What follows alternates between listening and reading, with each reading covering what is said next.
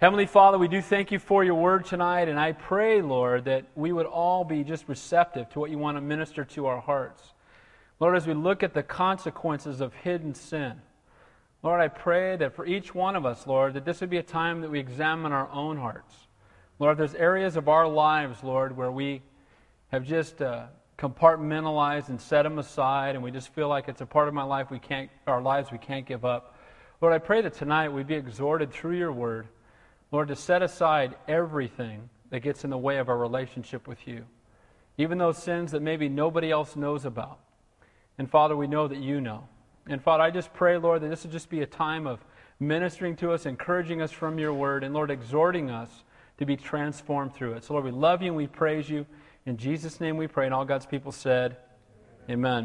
I'm going to do a little review, but real quick, I did want to say, junior high camp, I got a call from Vince, and they're having an awesome time. I talked to my son Johnny as well, and it's just a blessing just to hear already in just a couple days, our kids, just the lives are being touched. I was blessed. My son Johnny did the first devotion, and he taught Acts chapter 9, Saul of Tarsus. So I was pretty excited about that. But then Earl taught one time, and it's just neat to hear that they're hanging out for afterglows for an hour and a half after services are over, that a bunch of the kids have already gone forward to be prayed for, that they all went aside after the last session and sat out on the grass, and Tyler Fugitian led them in another half hour of worship, and every one of the kids led out in prayer. And so I'm just blessed to hear what God's doing. Let's just keep praying for them, and then be praying for a high school group that's going to be going down here in about a month or so. So pretty exciting stuff. Well, Leviticus 15. Some of you have read this chapter, have already come up to me and said, "Oh, Pastor Dave, this is rough, right? How are you going to teach this?" Well, God showed me some great things here, and we'll see those in a minute. But just to catch you up, I titled the message tonight, "The Consequences of Hidden Sin." And in the first 10 chapters of Leviticus, we saw how to worship the Lord through sacrifices, all of which point to Jesus Christ. Then chapters 11 through 15, it just talks about purification, being the difference between being clean and unclean, between having a life that is acceptable before God and a life that is unacceptable. Then the last 2 weeks, we looked at the outward plague of leprosy. Now, leprosy, we know back in Jesus' day, or back here in Leviticus, 1,500 years before Jesus came, it was a death sentence. When somebody got leprosy, and I'm not going to go into the great detail because we already have and you can grab the tapes, but leprosy was highly contagious. It started under your skin, and then your skin would begin to show signs, and then you'd go before the priest, and if he looked at you and said you had leprosy, basically you were a walking dead person. You would be banished away from the people. You could not have contact with people anymore. You couldn't be with your family anymore. You couldn't enter into fellowship anymore. You couldn't go into the temple anymore. And if somebody accidentally got close to you who did not have leprosy, you had to yell at the top of your lungs, "Unclean, unclean." So basically it was a death sentence. And we saw in chapter 13 how to find out if someone has leprosy, and it talked about all the different ways to examine people. Then last week we looked at how when someone is cleansed of leprosy, the rituals that were supposed to take place. And we talked about the fact that there were a lot of people that were diagnosed with leprosy, but prior to Christ's coming, there was only one man that we know of that was ever cured of leprosy, and he was a Gentile, so he didn't even go present himself to the priest. So that whole chapter we looked at last week, Leviticus 14, for 1,500 years, it sat on a shelf. In a sense that nobody ever had a reason to go grab it and look at it and examine it because nobody was ever cleansed of leprosy. But then we talked about last week how the cleansing of the leper, a typology or a picture of sin, that all of it pointed clearly to Jesus Christ. And again, not to belabor it, but real quickly, you were to take 2 sparrows, and we talked about how that pointed to Christ's humility because 2 sparrows could be purchased for a copper coin. You took cedar wood and scarlet and hyssop. And remember how we talked about the fact that the cedar wood points to what? The cross. And the scarlet is a picture of what? The blood of Christ. And the hyssop was the plant that was used to apply the blood at Passover over the door. And remember how we talked about the fact that just shedding the blood of the lamb was not enough. It had to be applied. And the same is true with us. The fact that Jesus Christ died is not enough for you. You still must apply it to your life. Amen? He died for all, but we still must accept Him individually. And so last week we saw a real clear picture. Then it said that they were to take the first bird and they killed it and they poured its blood into an earthen vessel.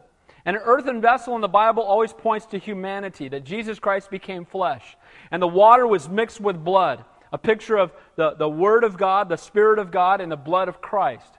And then that blood was taken and sprinkled 7 times on the leper that had been made clean. Again, a picture of Christ's cleansing work upon the cross, 7, the number of completion. Then they took a living bird of the 2 birds, they killed one, the other one they dipped it in the blood, and then they let it go, a picture of the resurrection. So in the leprosy, we saw real clearly a picture of Christ. But what's interesting is that when someone had leprosy, everybody knew it. When someone had leprosy, there was no doubt. People looked for it. They ran from them. You couldn't hide the fact that you had leprosy. Now, tonight, we're going to see just the opposite. We're going to go from sins that are obvious to everybody to sins that are known by nobody.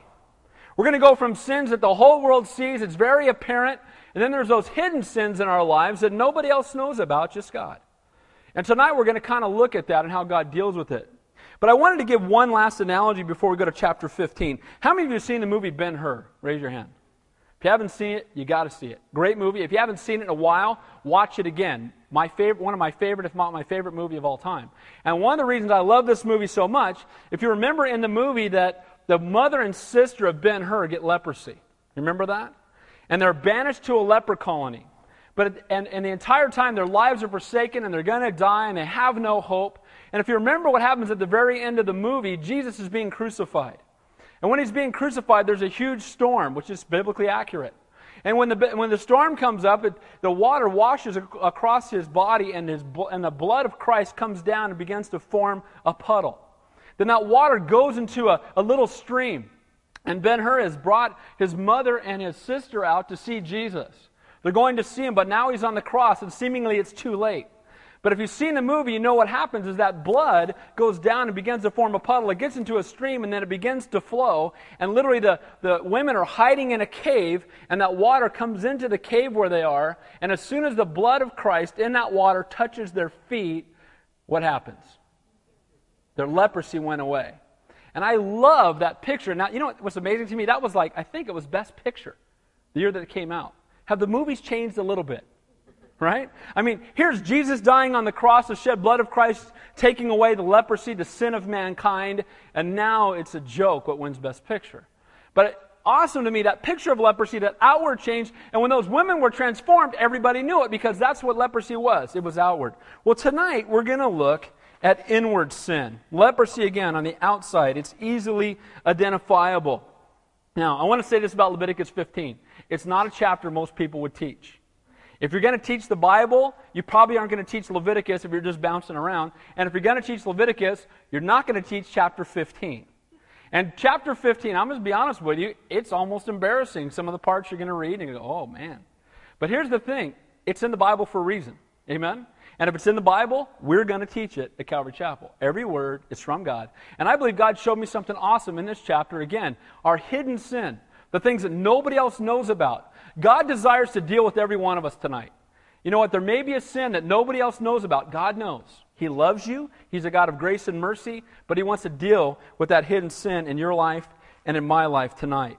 So, leprosy, obvious. The disease emphasized tonight, unlike leprosy, that is known to everybody, represents hidden or secret sins known only to the person who's infected. So, in the first 12 verses, we're going to see that when you have hidden or secret sin in your life, that it impacts everybody around you. You might think that nobody knows, it's not a big deal, but we're going to see tonight that sin impacts everyone around you. Second of all, we'll see that we must be cleansed from that sin. We'll see our need for cleansing in the private aspects of life. We'll also see that we need cleansing in our marriages. And then we'll also take a look at the ultimate purpose of this law and the reason that it was given. And it was really given above all else to separate Israel from their uncleanness. And that's what the Word of God is supposed to do. The Word of God is supposed to drive sin far from us. It's been said that this book will keep you from sin, or sin will keep you from this book. Amen? You know, when you're blowing it and your life's a disaster, the last thing you want to do often is pick up the Bible, and the thing you need to do is pick up the Word. And it's amazing to me, I have yet to have anybody come in for marriage counseling that their marriage is a disaster, and when I ask them this question, they say yes. Are you guys reading the Bible together? The answer is always no. You guys praying together? No. Well, it's amazing to me that people spend time in God's Word, that they have an awesome marriage. When they spend time in prayer together, they have an awesome marriage. They have an awesome relationship. And so tonight we're going to look again at those sins that nobody sees, and that our sins must be atoned for. And the Lord desires that we be holy because He is holy. So, David said in Psalms, "Cleanse me from my secret faults." In Psalm 51, he said, "Behold your desire, you desire truth in the inward parts." God is not just looking for people with a reputation. A reputation is how you look when everybody's watching you. God is looking for men and women of character. That's who you are when nobody's watching. Amen? When only God is watching, who are you? Who are you at home with just your wife? Who are you when you're driving in your car and nobody's with you? Who are you in your thought life when you're laying in bed at night or you're sitting in front of your computer when everybody else is asleep? That's character. Amen? And that's what we're going to look at tonight. So let's begin in verse 1, looking at these hidden sins and how it impacts those around us. "And the Lord spoke to Moses and Aaron, saying, Speak to the children of Israel. When any man has a discharge from his body, his discharge is unclean." Now, I looked this up. It's amazing to me that everybody defined this discharge a different way. Some people said it was a staph infection. Some people even thought used the word that thought it was hemorrhoids or diarrhea. That's not what it is. And I know what it is because if you look it up in the original language, the word is gonorrhea. It's venereal disease. And the Lord says if anybody has this, they're unclean. Now, the amazing part about this disease, this venereal disease that this man would have, he says if he has this, he's unclean. For him to get this disease, what must he have done? What must he have done to get this disease? Commit adultery. Is that not true?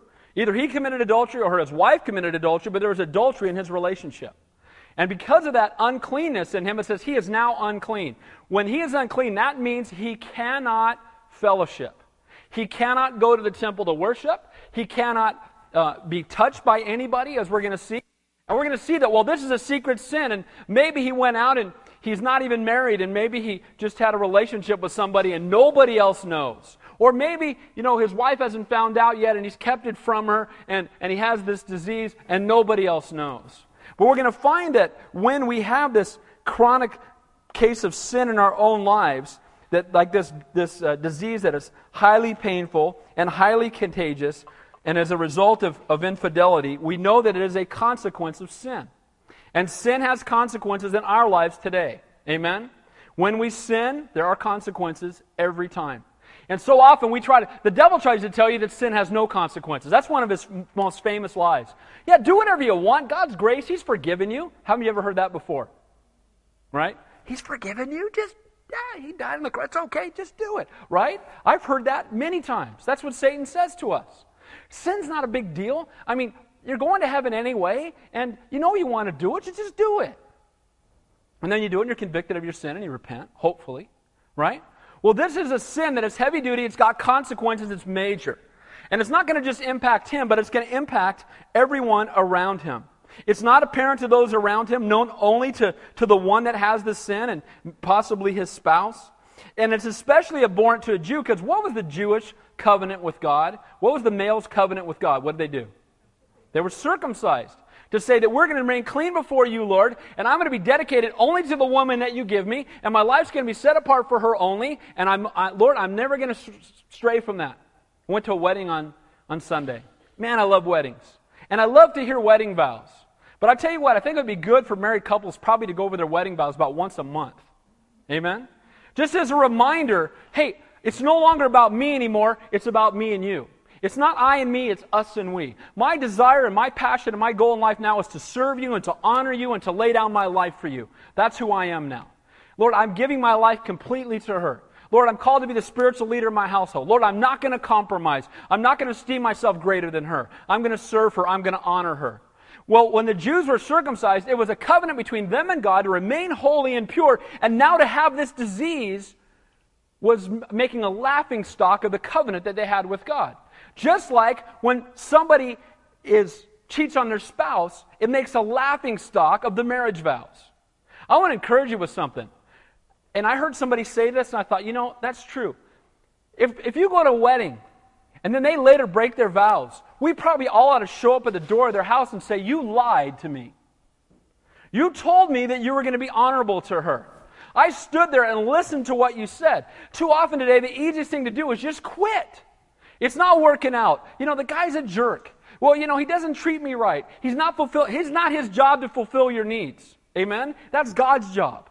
And so we see here this hidden sin, and it's going to impact everybody around him, not just the person who's committed to sin.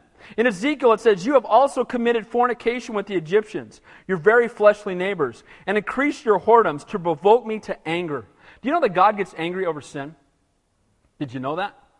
It's mocking God when we just sin and laugh about it. Yeah, whatever. Right? All that sin was placed upon our Savior, and we should never take it lightly. Verse 3. "Every bed is unclean," verse 3, "and this shall be the uncleanness in regard to his discharge. Whether his body runs with a discharge or his body is stopped up by his discharge, it is unclean." Whether he's currently having this problem with this disease or not, the fact that it's in his body means that he is unclean. And temporary relief from it does not remove the sin, and it does not remove the guilt, and so he's ceremonially unclean. He's unable to worship. Now let me ask you a question. If the man had this disease, couldn't he go and try to worship anyway? Yeah. Couldn't he just go anyway and act like everything's fine? I don't have any sin in my life. I'm doing just fine. My wife and I are doing great. We'll just show up to church and we'll just pretend like everything's wonderful. I'll go into the temple. I'll make a mockery of God. I'll disobey His word. I'll disobey His commands. It doesn't matter anyway because nobody else knows. It's just between me and her. And she's not going to say anything because it'd be embarrassing for her. So we'll just go. And too often I think that there's couples yelling and screaming at each other until they get to the parking lot and then putting the Christian face on to walk into the door. I want to encourage you with something. I'm glad you're here because you need to be. Amen? But you know what? We need to be the same people at home that we are at church. We need to love each other and lay down our lives for each other and serve each other. And this guy is banished. You cannot go. You cannot be in fellowship. You cannot be in worship because of your sin. Look at verses 4 through 7. "Every bed is unclean on which he has the discharge lies, and whoever has a discharge, wherever he lays down, that bed's unclean. Everything that he sits on shall be unclean. Whoever touches his bed shall wash his clothes and bathe in water and be unclean until evening. He who sits on anything which he has the discharge set on shall wash his clothes and bathe in water and be unclean until evening.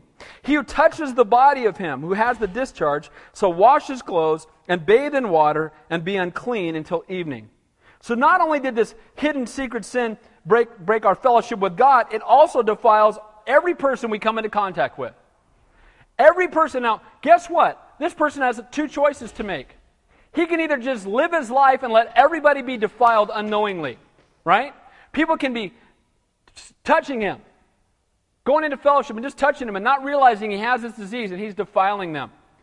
Every person that comes into his house and sits where he's sat, every person that goes where he's been, every one of them can be being defiled and not know it unless this guy steps up and confesses his sin. Unless he says, "You know what? I've got a disease. And here's the disease I have," and then everybody would automatically know either you or your wife has been unfaithful. That's heavy. But sin has consequences. And so the choice quite often that's made is ignore it, act like the sin isn't there, and just keep going to the temple. But guess what? The person that's going into the temple, every time that he does, he's mocking God. Every time he goes in there with that disease in his body, every time he does, he's mocking his marriage, he's mocking the Lord, he's defiling everybody he comes into contact with. You might say, "Well, Pastor Dave, what does this have to do with me?"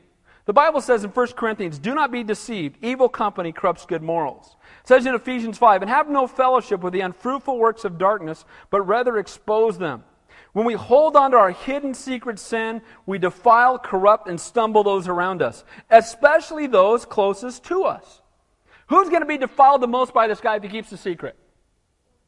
His wife? She's going to get the disease next. His children? They're going to touch him. Everybody around him, it's going to spread. They're all going to be defiled because he is not broken about his sin. He will not repent because of the sin in his life. Now you might say, and I'll give you some examples for today. You might say, "Well, yeah, I go out drinking with my buddies, but, I don't take my wife and my kids with me, so I'm not having an impact on my family just because I go out and go drinking with my buddies every once in a while." Guess what? That's a lie. If you go out drinking with your buddies, you're breaking fellowship with God. If you break fellowship with God, how can you be the spiritual leader in your house? How can you minister to your kids? How can you honor the Lord in your home? It's not going to happen. You're not going to be out getting lit with your buddies on Friday and leading a Bible study at your house on Saturday. It's not going to happen. You're not going to be the spiritual head in your household if you're living like the world one day and then pretending to walk with God the very next. What if you go watch a movie? Well, I'm going to leave my kids at home, and my wife and I are going to go watch a movie that has language that curses our Savior. It's got a little bit of nudity, but it's a part of the story. There's ungodly themes, adultery, fornication, greed, pride, etc. But, I left my kids at home. They didn't see it, so it's nothing wrong with it. It doesn't corrupt them. That's not true. Because if you're taking that garbage in, you're going to be desensitized to sin, and you're not going to have the same burden and same passion to minister to your kids and to live a godly life before your children. You don't just flip a switch and become godly when your kids show up. Amen? You can pretend for a little while. But who you really are is going to show up over time. And so these are hidden sins that are I'll just hide it. Nobody has to know. It breaks fellowship. It keeps you from being the spiritual leader in your home. Again, it desensitizes you to sin. You know what? There's other things. Being someone who drinks secretly. Someone who uses drugs or smokes pot. Somebody whose real focus is being greedy for wealth. Somebody who's harboring anger or resentment towards someone in their family or somebody they used to know, and they're bitter and they're angry. And because of that, there's sin that's hidden in there. Thinking yourself better than others. All of those things, again, break fellowship. They blow our testimony before the world. We become ineffective in ministry. Here's another heavy-duty thing. What about those people who are having an affair? And maybe you haven't had one physically, but you've had one in your mind with somebody at work or a neighbor that you have. That defiles your marriage. It's hidden sin, and we need to deal with it. Pornography on the internet. It's an epidemic. I was the men's ministry pastor along with the youth pastor in San Jose. The number one thing that guys came up to tell me that they were struggling with when they were broken over something was pornography on the internet. And that included guys who were leading worship for me. It included guys who had been Christians for 20 years. It included guys who you would think, no way, loves his wife. The enemy, that's a stronghold that the enemy has, and this is no different than what's happening in chapter 15. This is exactly the same thing. Guys, if you're in here and you're struggling with that, then you know what? You need to get Glory Works. You need to get something that's going to shield it. So that, you know what? Pastor Dave's opinion. If you're a Christian and you have the internet, you need to have Glory Works or Integrity Online, one of those things that filters all the garbage out of your house. Because I promise you, the enemy is going to be popping stuff up on your screen when you least expect it. Your children are going to be in there watching it. My brother helped me buy a new computer, and we had it about 2 days. And I had ordered Glory Works, and we didn't have it yet, and it came with free internet. And my 10-year-old son comes walking out of the room with his eyes this big around and says, "Daddy." And we go in there, and there's hardcore pornography all over the page. I wanted to pick up the computer and throw it out the window. I'd had it 2 days. It made me so angry. I said, until we get Glory Works, that thing's turned off. The enemy wants to get into our houses. And you know what? This stuff is hidden sin. Nobody knows. God knows. And it is impacting your marriage. It's impacting your family. It's impacting your home. It's impacting your walk. It's impacting your testimony. And we need to deal with it. Amen? As Christians, we need to come before the Lord and say, Lord, forgive me. Restore me to a right relationship with you. You know what? What she doesn't know won't hurt her. I've heard married guys say that. Yes, it will. It'll destroy the sanctity of your marriage. It causes you to be unsatisfied with the woman that God's given you. That's what pornography does. Do you know that virtually all the mass murderers, virtually all of them, I've seen interviews, I've read books, virtually all of them started off with hardcore pornography problems because they begin to devalue life, and life becomes less and less valuable, and before you know it, women are just objects, and before you know it, whatever I have to do to satisfy myself, and it gets harder and harder and heavier, and before you know it, they're harming women. That's what happens. This is hidden sin. Does your coming into contact with others defile them, or do you draw them closer to the Lord? Are you a testimony or a stumbling block? The people you work with, do they look at you and go, man, there's something awesome about you, I want to know your God? Or do people at your work go, did you hear that guy says he's a Christian? Can you believe it? Do people say that about you? You know, that gal lives 2 doors down. You hear how she talks to her kids. Now she's screaming all the time and got a bad attitude. She says she's a Christian. Are we stumbling blocks or testimonies? That hidden sin that's in our life, we need to bring it before the throne of grace and ask God for forgiveness. Verse 8. If he who has the discharge spits on him who is clean, then he shall wash his clothes and bathe in water and be unclean until evening. And any saddle on which he has the discharge rides shall be unclean. Whoever touches anything that was under him shall be unclean until evening. He who carries away any of those things shall wash his clothes and bathe in water and be unclean until evening. His saliva, his saddle, everything that's under him is unclean. He brings corruption everywhere he goes. Why? Because he has sin that he hasn't dealt with. He has sin in his life, that pet thing, that one thing I'm holding on to. It's like 1 Samuel 15. We're going to be looking at it Friday morning. And 1 Samuel 15, story of Saul and Agag. I think it's this week, maybe it's the following week. But Saul and Agag, Saul's told to put all the Amalekites to death, and what does he do? He brings the king back. Remember that story? Agag, type of the flesh. He rid all the other Amalekites, but he brought the king back. This is the chief of the flesh. I'm hanging on to this one sin that's in my life. Well, you know what? Smoking a little weed just really calms me down after work. And yeah, I'm a Christian, but it's okay. No, it's not. The word in the Bible for sorcery is pharmakia.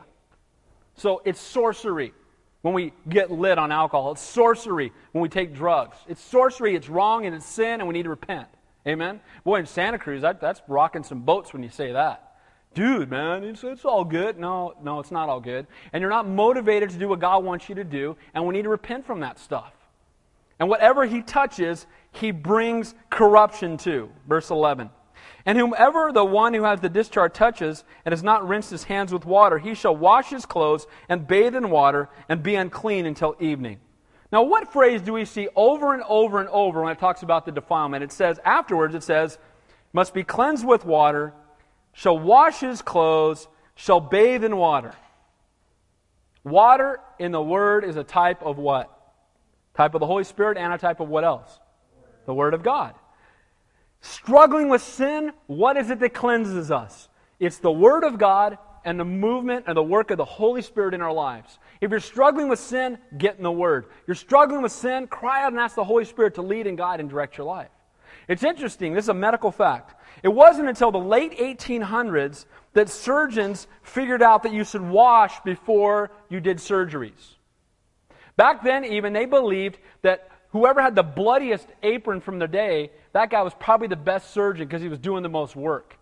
And they literally would sometimes go from autopsies where they were cutting up dead people, and they go right in and start doing with the same tools surgery on the next person. The original person who said that this stuff is defiling people, they thought he was nuts. They banished him out of the medical profession. They said, dude, you're crazy. Now, we all know that before surgery takes place, what do now? They scrub, they sterilize themselves. Why? Because they know that they'll be taking germs in that will infect the next person. Now, what's interesting to me is Leviticus was written 3,500 years before the doctors figured out that washing would get the germs out of the way. Isn't that amazing? Here's the Bible, and it's saying, you know what? If you've been touched with this disease, you got to cleanse yourself. You need to be cleansed with water. You need to bathe in water because it'll wash the germs away. Isn't it amazing how the Bible always knows way more than science? Amen? The scientists. Oh, I believe in science. So do I. God created science. He's the greatest. He put the stars in the sky. He knows a little more than I don't care how many PhDs or what you got after your name. God knows more than you do. Amen? He created you. But it's amazing to me. Here is another example that the world, they're going to cut. Can you imagine going in and cutting up dead bodies? I mean, I'm glad they're not doing that anymore. You're having an appendectomy and they're over there doing, this guy died of gangrene, right? And then they're cutting stuff up on him. Let's go. I need this tool for my next surgery. I'm cutting on you. I got gangrene. How did that happen, right? And literally, that was happening for hundreds of years before they finally figured out, we're supposed to be clean before we go. And this is 3,500 years ago is what God said. We need to be cleansed. And that's the physical picture. But the spiritual picture is that we need to be cleansed spiritually. How shall a young man cleanse his way? By taking heed to thy word. Psalm 119, verse 9. Ephesians 5 says, sanctify and cleanse her with the washing of the water by what? The word of God. Psalm 51 says, wash me thoroughly from my iniquity and cleanse me from my sin. Washing and cleansing of our inward struggles and difficulties comes through the word. A lack of washing, a lack of the word is a spreading of the infection. Again, sin will keep you from this book, or this book will keep you from sin. If you're not spending time in God's word, you're going to continue to struggle in your walk. It's amazing how if you get up in the morning and spend time in God's word and spend time in prayer, how much better your walk is that day. And how if you get up on your own and try to do it in your flesh, you just walk around tripping all over yourself. We need to spend time in God's Word that the infection may not spread. Verse 12. And the vessel of earth that he who has the discharge touches shall be broken, and every vessel of wood shall be rinsed with water. The vessel touched by the man must be broken, so that it would not be used again. Man who touches another with the disease causes breaking. What would happen if that man touched his wife? He would cause a broken marriage, potentially. He would cause broken hearts as he spreaded the disease among his whole family. He'd be wiping them out. Husbands giving the disease to their wives. Wives giving the disease to their husbands. Promiscuity has a heavy, heavy, heavy price. Studies done about 5 years ago said that 1 out of every 3 adults has a sexually transmitted disease. 1 out of every 3 single adults in this country. And then people wonder why that it's spreading like crazy. And again, the world we live in is, I don't know why. I need to just take a sledgehammer to my television. But I'm flipping through the channels last night, and I can't believe what's on TV now. I'm flipping by Paradise Island or something. They bring all these single people on, and whoever can get with somebody within a week gets to stay. And there's an odd number of people, and someone gets voted. I'm like, this is the tramp show. That's what they ought to call it, right? This is the who can sleep around the most with the most people show. Hey, this is the not only are people not hiding their hidden sin, they're bold about it. And you flip around the channels and they got all this garbage where it's just all about sexual innuendo, and it's all about. And if somebody waits to be married to be with their husband or wife, you're a freak. That's the world we live in. We don't live in an immoral society. An immoral society means that there is right and wrong and people choose to do wrong. We live in an amoral society, which means there are no morals, and the only people that catch grief are the ones that have any morals. Amen? People view success the wrong. It's a mess. And this is what this chapter is really all about, is how this vessel needs to be broken. And when we touch things, we bring brokenness into our homes and brokenness into our families and brokenness into our relationships. So too are there to be cleansing in the earthen vessel. There must be brokenness in us. We must be broken over our sin. Then it says, every vessel of wood shall be rinsed in water. And it's a picture of what cleanses us. The wood is a picture of what? Cross. And the water is a picture of the Word. It's the shed blood of Jesus Christ and the Word of God that transforms our lives. We're saved through His shed blood, and we're sanctified as we spend time in His Word. We become more and more and more like Him. Here this guy is. He's a disaster. His sin is hidden. He's infecting everyone around him. Verse 13. Now we're going to see hidden sins, what it must be done to them. And when he who has a discharge is cleansed of his discharge, and he shall count for himself 7 days for his cleansing. Wash his clothes, bathe his body in running water, then he shall be clean. So here what we see really is repentance. Once he's been cleansed, then he washes his body and he makes a decision to clean himself. To come before God and say, I need to be cleansed. And it's interesting there that it's for 7 days. 7 in the Bible is a number of what? Completion, or perfection. And we see there that he bathes himself in running water. Running water in the Bible, we saw last chapter, a picture of what? Holy Spirit, He needs to be cleansed by the Spirit of the living God. The good news is that if we have hidden sin and we're defiling and bringing harm to our families, it's not too late. Amen? If we've blown it, if you're struggling with pornography on the internet, if you're being angry in your house and being abusive toward your wife or your kids, no matter what you're doing, where sin abounds, grace abounds much more. Amen? And you can take 1,000,000 steps away from God. It truly is only one step back. God desires to do a work in us. And so we see here that they need to be cleansed by the water. And then it says, on the 8th day, he shall take for himself 2 turtle doves, 2 young pigeons, and come before the Lord to the door of the tabernacle of meeting, and give them to the priest. Then the priest shall offer them as a sin offering, and the other as a burnt offering. So the priest shall make atonement for him before the Lord because of his discharge. So because of this hidden sin that was in his life, when he finally is cleansed of it, when he finally confesses it, he must still come and make sacrifice. There must be atonement made for his sin. It's not just that the sin goes, that the consequences of the sin go away, but the sin still must be cleansed. And by the way, I just want to say real clearly, if you're doing something and you haven't got caught, don't equate that to grace. Don't equate that to God's permission. God's grace, is what I should say, does not equal God's permission. Amen? Because you've done something and haven't got caught doesn't mean that you don't need to repent and you don't need to come before the Lord. But sadly, most of the time, when do we finally repent? when we get caught. We'll go out and just do stuff over and over and over again, and then when we get caught in our sin, finally then we go, oh, I need to repent. Right? Oh, handcuffs behind me, and I'm sitting in a jail cell. Oh, I got to repent now, right? Beforehand, when we're just doing it and we're getting away with it, it's okay. But God desires that we come with hearts of repentance. Now we're going to look at our need for cleansing in the private aspects of life. Look at verse 16. If any man has an emission of semen, then he shall wash all his body in water and be unclean until evening. And any garment and any leather in which there is semen, it shall be washed with water and be unclean until evening. And also when a woman lies with a man and there is an emission of semen, they shall bathe in water and be unclean until evening. Now, in marriage, God created sex and it's good. In marriage. Amen? So why then are they unclean when the husband and wife come together? It says they're unclean and they cannot go to the temple that night. They're unclean until evening. But look what it says. I find this interesting, that they must bathe in water.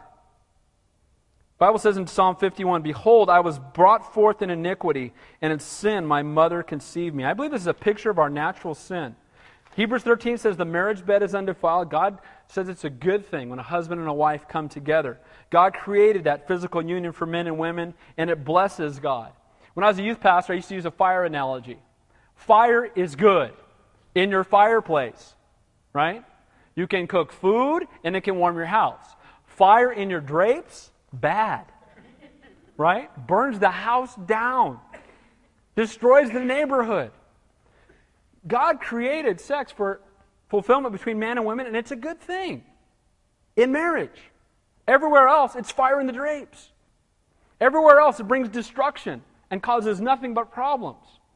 And so we see here, I found it interesting that they're unclean, but notice, I want you to see this, that at the end of 18, it doesn't say that they have to make atonement.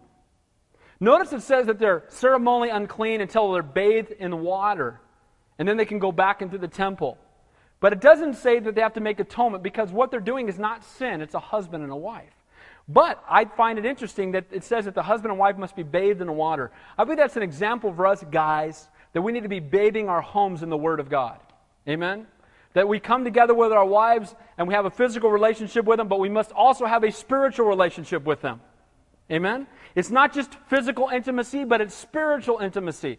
It's not just hugging on my wife, but it's opening the Word with my wife. It's not just kissing my wife, it's sharing the Word with her and praying for her and ministering to her.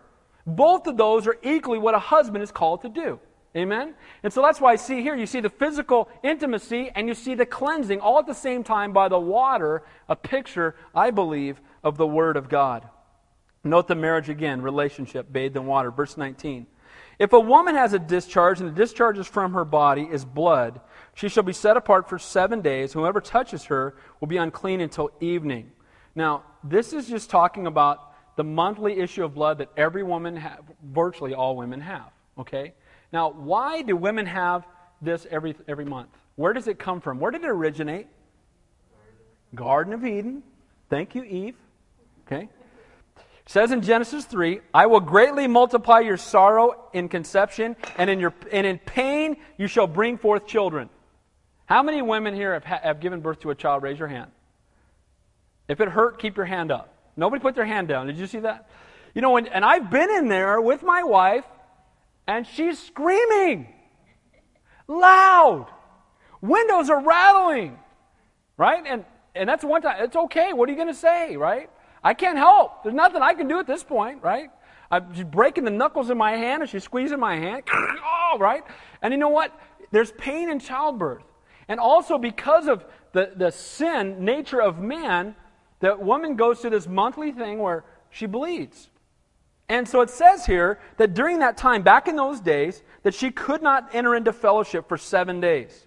She could not be with her husband physically. She could not access the temple. Now, she wasn't unclean, to do her daily activities around her house. But it says there, all who touch her shall be unclean. Now, what does that mean? That means that when someone came near her, what did the woman have to tell him? What did she have to say? Oh, can't touch me. My week of impurity. Stay away. What should the man with the discharge have been doing when people came near to him? Oh, stay away from me. I've got a venereal disease. Yeah, that'd be pretty popular. right? Dude, right? I mean, so sin has consequences. We either defile and destroy everybody, or we're honest about it, and everybody goes, oh, okay, well, I'm shaking my hand, right? I mean, stay away from me. And the same is true here with the woman. She either has to hide it from everybody, or just and just say, hey, it's my weekly impurity time. You just have to stay away from me. You can't touch me, right? Now it says there in verse 20, everything that she lies on during her impurity shall be unclean. Also everything that she sits on shall be unclean. Whoever touches her bed shall wash his clothes, and bathe in water and be unclean until evening. Whoever touches anything that she sat on shall wash his clothes and bathe in water and be unclean until evening. If anything is on her bed or anything on which she sits, when he touches it, he shall be unclean until evening. And if any man lies with her at all, so that her impurity is on him, he shall be unclean 7 days, and every bed on which he lies shall be unclean.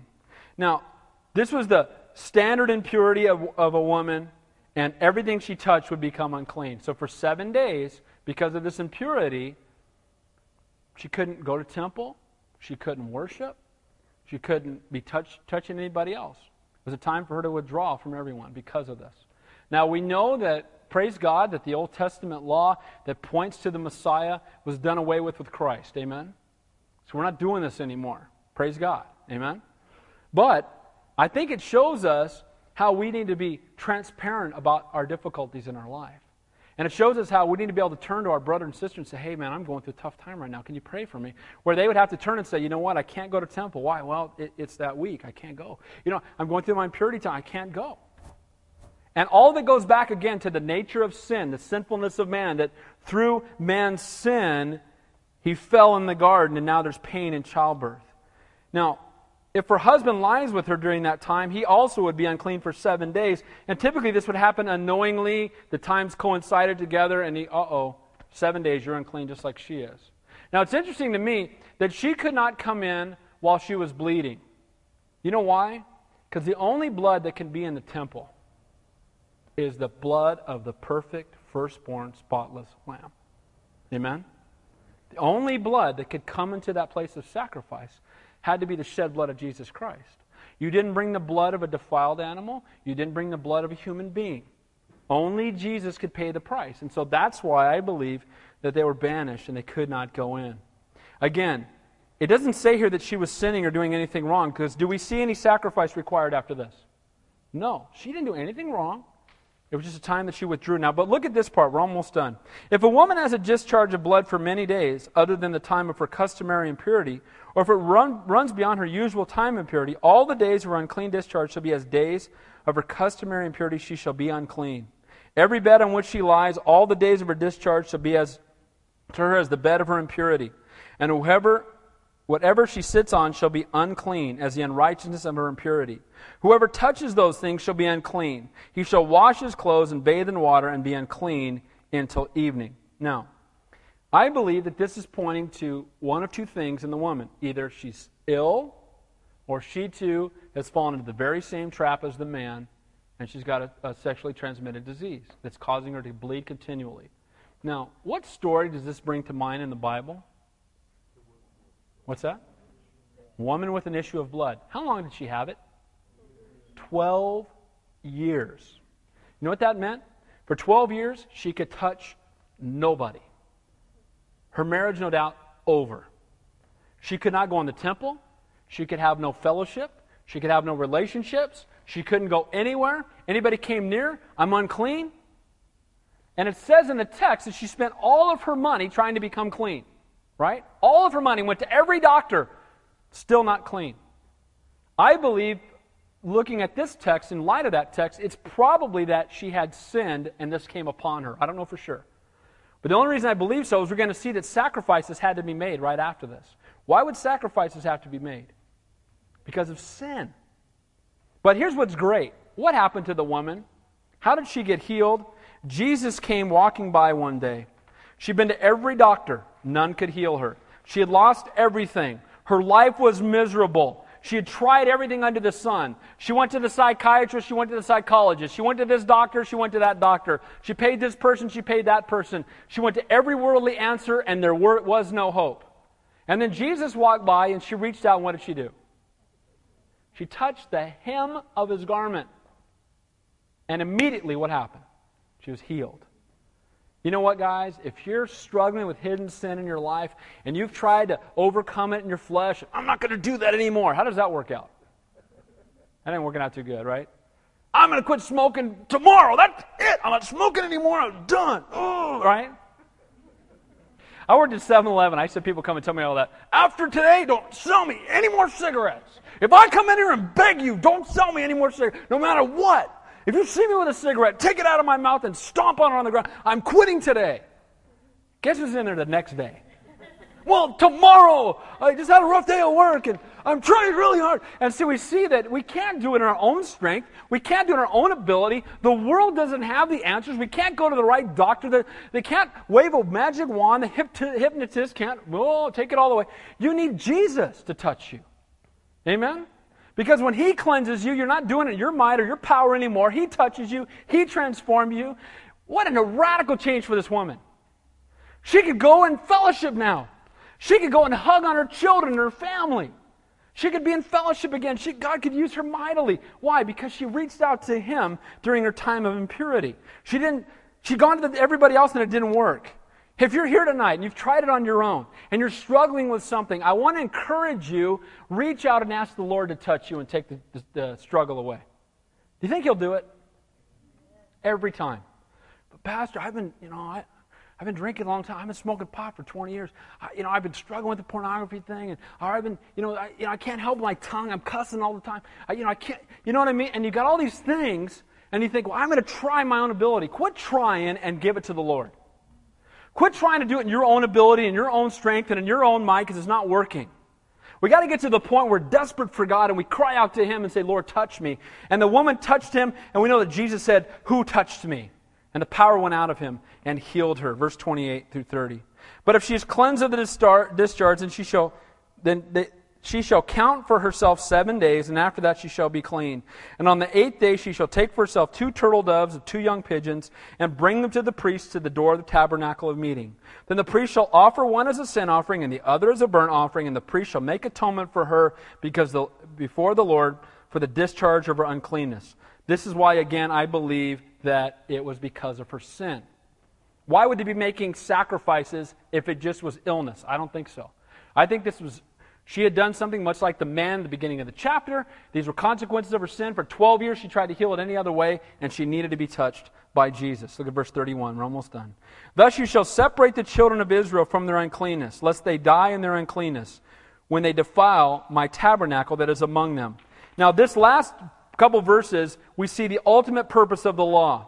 First of all, it was to separate Israel from their uncleanness lest they die. God wants to separate you from your sin. Amen? Doesn't He? Now, be ye holy, for I am holy. That's what the Lord said. He wouldn't command us to do something unless He desired that we would pursue it. Amen? Now, are we going to continue to sin as long as we carry this dead flesh around? Yes. Is that an excuse to sin? No. We should desire with our whole heart to be holy before Him. I said this a few weeks ago. You know how you can tell how spiritually mature somebody is? You measure the distance between the time they sin and the time they repent. The closer you get to the Lord, the quicker that becomes. It's no longer weeks or months or weeks or days. It becomes minutes, and then it becomes seconds. Amen? Thought comes to your mind, oh, Lord, forgive me. Right? You get to that point where, man, Lord, I don't want to take one more step without walking with You and being in the center of Your will. And so the whole reason for this law, it was to make sure that they were to separate the uncleanness, to keep them in a place of constant self-examination, even in the secret parts of their life. It was a form of accountability that they had to inform others of their uncleanness. If you had sinned and you blew it and you had to tell people or they were going to be defiled and they couldn't go into the temple, that was accountability. To keep them from defiling the tabernacle. So in review, hidden sin has consequences. It defiles those we come into contact with. It will render you ineffective as a spiritual leader in your house. It will render you ineffective in being a godly mom and really ministering to your kids the way God wants you to. It keeps us from a place of fellowship with God. If we have hidden sin, we break fellowship with Him. If we've broken fellowship with Him, how can we minister to others? We can't. So if we have hidden sin in our lives, we need to deal with it. It destroys our testimony before the world. Why? Because your sin will always find you out. Amen to that? Amen? There's a pastor in Seattle, I'm going to close this. There's a pastor in Seattle that was one of my favorite Bible teachers in the world. It wasn't a Calvary Chapel, I want to make that clear. Nobody start rumors about Wayne Taylor. The guy's awesome, he loves the Lord, he's walking with God, okay? But there was a church that my wife and I went to when we lived up there, and this guy was an incredible Bible teacher. And then one day I was quoting something that he wrote, and a guy came up to me in Mount Hermon after I got done teaching and said, "Have you heard about him? What's up? What's he up to?" I go, "What do you mean what's he up to? He's still in Seattle, right?" He goes, "Oh no. He got busted in Florida for sleeping with young boys." Oh. What? You've got to be kidding me. You've got to be kidding me. I cannot believe it. Then they found out it had been going on for 15 years. Here this guy was getting up on Sunday and teaching the Bible, and thousands were getting saved, and the church was growing, and God was doing great things, and he had this hidden sin over here that he thought nobody knew about. And he would fly all the way to Florida, as far away from Seattle as he could get. But the Bible says your sin will find you out. And do you know what happened in Seattle after he did that? You know how many people were mocking God? Do you know how many people were walking away from the church? Do you know how many people left that place? Why? Because sin has consequences. And we can hide it for a while, but at some point that sin's going to come out and everybody's going to see it for what it is. Here's the good news. We can be cleansed from our hidden and secret sins. Amen? God desires that you deal with it right now and you get rid of it right now. Through a heart of repentance, through the cleansing of the Word of God, through the atoning work on the cross, that we may walk holy before Him and enjoy perfect fellowship with Him. Your sin may be hidden from the world, but it's not hidden from God. Amen? He knows all of our sin. Every bit of it. He that knows me best loves me most. Amen? He knows every sin and He loves you anyway. That's our God. He's not up in heaven with a lightning bolt waiting to smoke you. He wants to see you restored to right fellowship before Him.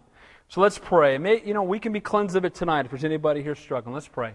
Heavenly Father, we come before you tonight and we do thank you for your word. And we thank you, Lord, just for the exhortation of examining our own hearts, Lord, that inward secret places that we think nobody else knows about. And Lord, we just want to come before you tonight and just confess to you the areas that we're struggling in. Lord, you know our sin. Even if we pretend like it's not there, you know that it's there. But Lord, I thank you that you love us anyway. And you desire to restore us to right relationships with you. And so, with every head bowed, and I mean every head bowed, please, nobody looking around. If you're here tonight, and it doesn't matter, I don't need to know what it is, God knows.